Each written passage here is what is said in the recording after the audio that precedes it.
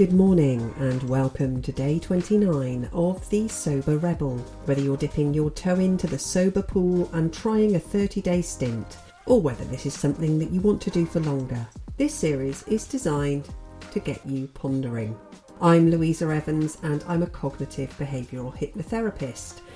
And I've written and researched these episodes on so many different topics, pulling together my knowledge from my professional life, advice from the sober community, and also looked into research on some topics that are quite new. Today I want to talk about the importance of building a sober identity, and this is something that William Porter talks about in his books, and it struck a chord with me when I read that. I've made no secret of the fact, and I've talked a lot this series about the fact I wanted to go sober 10 years before I actually did. And I didn't or couldn't manage to do it or to see it through. So what changed? Partly it was my mindset, it was my age, my motivators got bigger, but also I built a sober identity. I created something that I just couldn't back away from.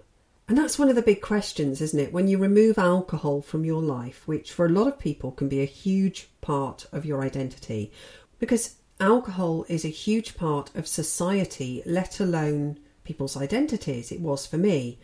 And when I took alcohol out of my life, there was a part of me that was wondering, well, who am I? Who am I with all this time in front of me? What do I want to be? Because sobriety opens up time, it opens up possibilities. You have more energy. You have the opportunity to approach problems in a healthier way. You have the opportunity to process traumas that you've been through, to be present in your life from the everyday to the big events, being present on holidays or at Christmas or on birthdays. All of the things actually that people think would be difficult to achieve, but it's actually those moments for me that were the gifts of sobriety. And of course the return of joy and happiness in just the everyday mundane small things. So when it comes to building your sober identity, that's what you're basically looking to do in those early days, the first few weeks and first few months, because we've all spent years as drinkers, whether you've been drinking for 5 years or 35 years. Maybe you've been the sort of person that's always at the centre of the drama at parties, or you've used alcohol to give you confidence at events in the past. When you remove it and stop drinking, you do need to spend some time building up your sober identity, understanding who you are as a sober person. And for me, I needed to accept that I'd had a big relationship with alcohol. That was the first thing, accepting that that was a part of my identity. I couldn't dismiss it, I couldn't play it down. As a child, I'd learnt things about alcohol. I thought of it as being grown up. I saw it as being fun and sophisticated. As an adult, I thought it was the secret to enjoying life, and I just couldn't imagine ever having fun again without it.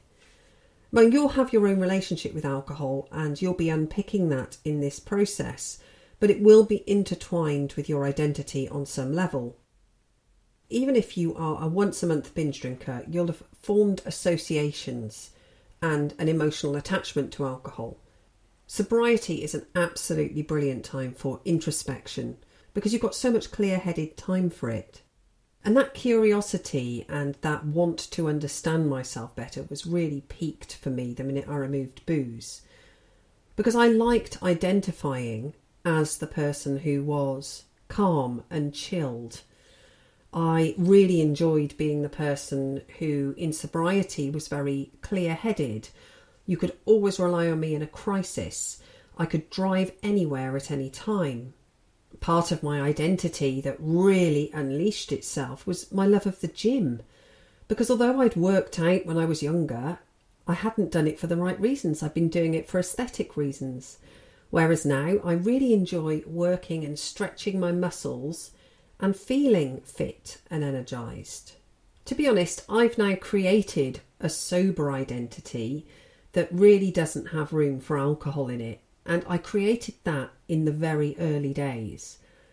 I now identify as a healthy person that respects and listens to her body these days, and I love it. But if you'd have told me that 5 years ago, I'd have looked down my nose, and I'm ashamed to say that. I used to see people jogging on the street and laugh about it, saying, well, when I see a happy jogger, I'll take it up. I don't know if you've ever heard the phrase that you need to build a life that you no longer want to escape from. That's really, really true, but I also urge you to really work on and build your sober identity, one where alcohol just simply doesn't fit into it. So one of the biggest areas for me to really embrace, which isn't natural for me with my personality type, but that's one of delayed gratification. At the end of the day, alcohol is instant gratification, as many things are that are addictive or bad for you. Anything from alcohol, social media, junk food, drugs, shopping addictions. You get quick wins, you get that quick dopamine hit, but they're ultimately losses to your mental and physical well-being because they aren't sustainable and they need to then be repeated. They peak and then they dip, usually lower than where you started. So delayed gratification was something I had to embrace, and that's where longevity of joy truly is.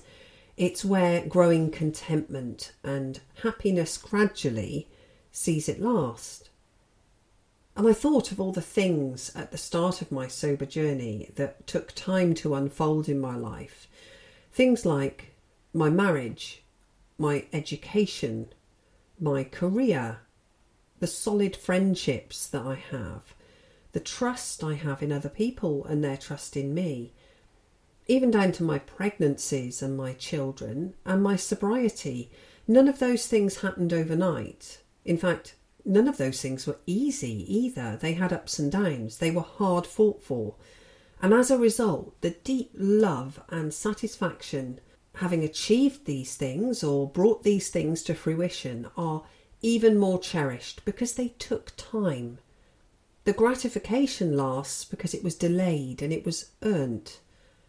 So a big part of my sober identity is somebody that embraces delayed gratification. I look for it wherever I can instead of old Louisa who wanted the quick fix. So I built up a sober toolkit that I used at the start and I still use today. Because I'm somebody who likes to be organised, I'm somebody who likes to have tick lists and checklists. And so I approached my sobriety with the same sort of professionalism that I would anything else in life. And at the start, I have to confess, when I was resetting, I was giving my sobriety a bit of a half-arsed attention. So I threw myself into it right from the start. I created myself that sober toolkit. And so I thought I'd share it here with you today so that you can pick and choose what you think might work for you and add to it. So the first thing I used, and it's a bit of an obvious one for me because it's my job, but I used self-hypnosis. I decided that my sobriety was something I wanted to do for the long term. So I listened to a self-hypnosis at night time that involved a deep relaxation. So that helped me sleep in the early days. But also what it did was it reaffirmed all the wonderful positives about being sober at the same time. So I was constantly keeping my brain on the sober train. I was keeping it in the right mindset. The other thing I did was I got a card and wrote out my important reasons for going sober. I kept it on me at all times and I saved that, as I've said in a previous episode, on my phone as well. I've gone through all of these over the episodes, but this is a bit of a summary. The other thing I did was thought distancing. So I saw any of my thoughts that came up. They were coming up more at the start and less as time went on. But thoughts that I might like a drink in a certain situation, I saw them as just that. They were only thoughts. They're just habits, because I'd done them a lot before, but habits can be changed. They don't need to be acted on. When I was resetting and failing at the start, I was giving my cravings, calling them cravings, far too much power. Now they have no power whatsoever, and that's the attitude I take.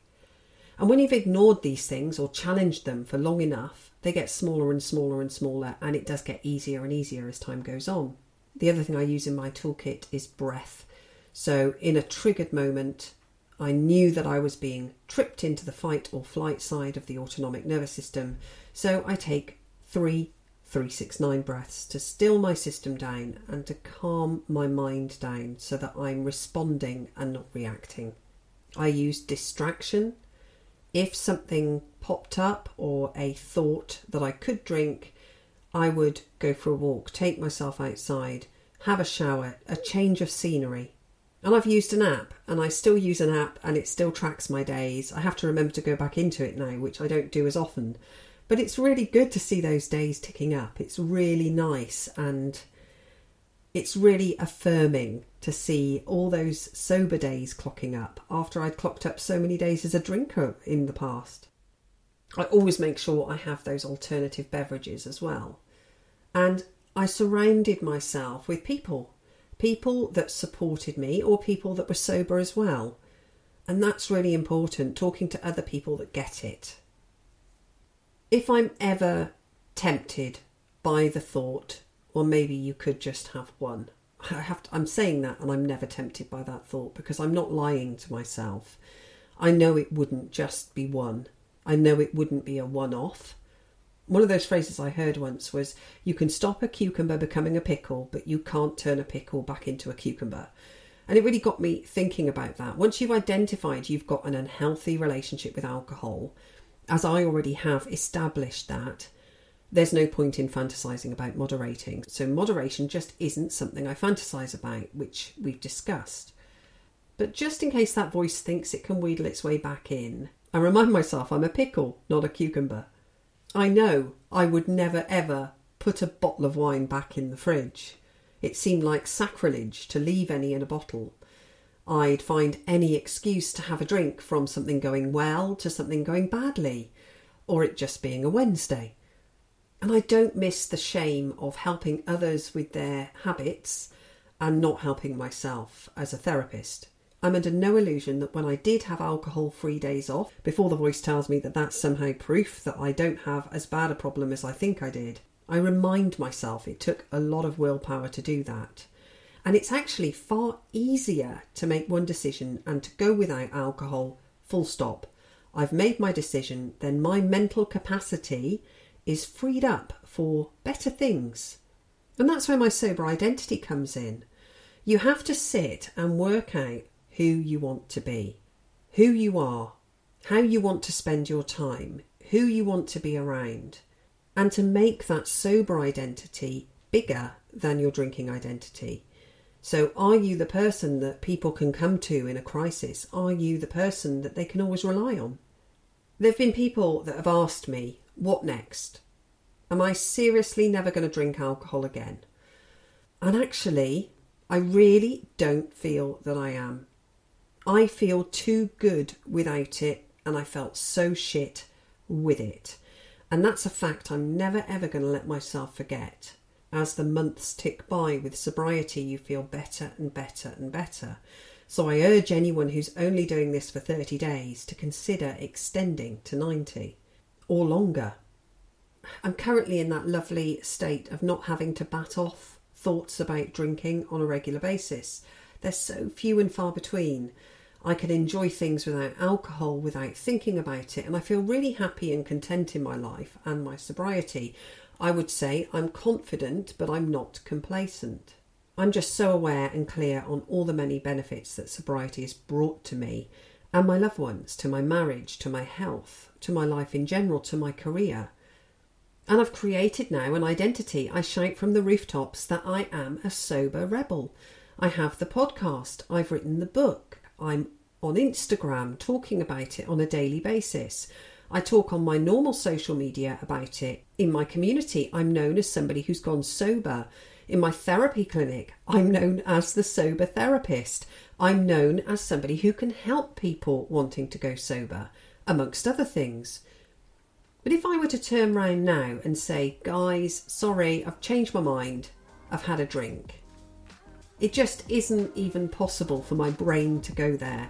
And that's because I have created this world, this identity that exists with me as this person. And it might feel strange. I've spent so many years as a drinker and a very, very relatively short amount of time then as a sober person. But that will become the new normal, and it's becoming more and more normal for me as time goes on. So I hope you like the idea of taking time to think about your sober identity and to think about your identity as a drinker and what you're walking away from or what you're leaving should you turn this into a longer term goal. I find it immensely rewarding.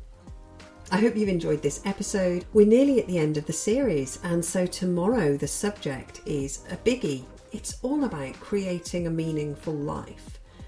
So I can't wait to get stuck into that one, and I'll catch you tomorrow. Have a great day.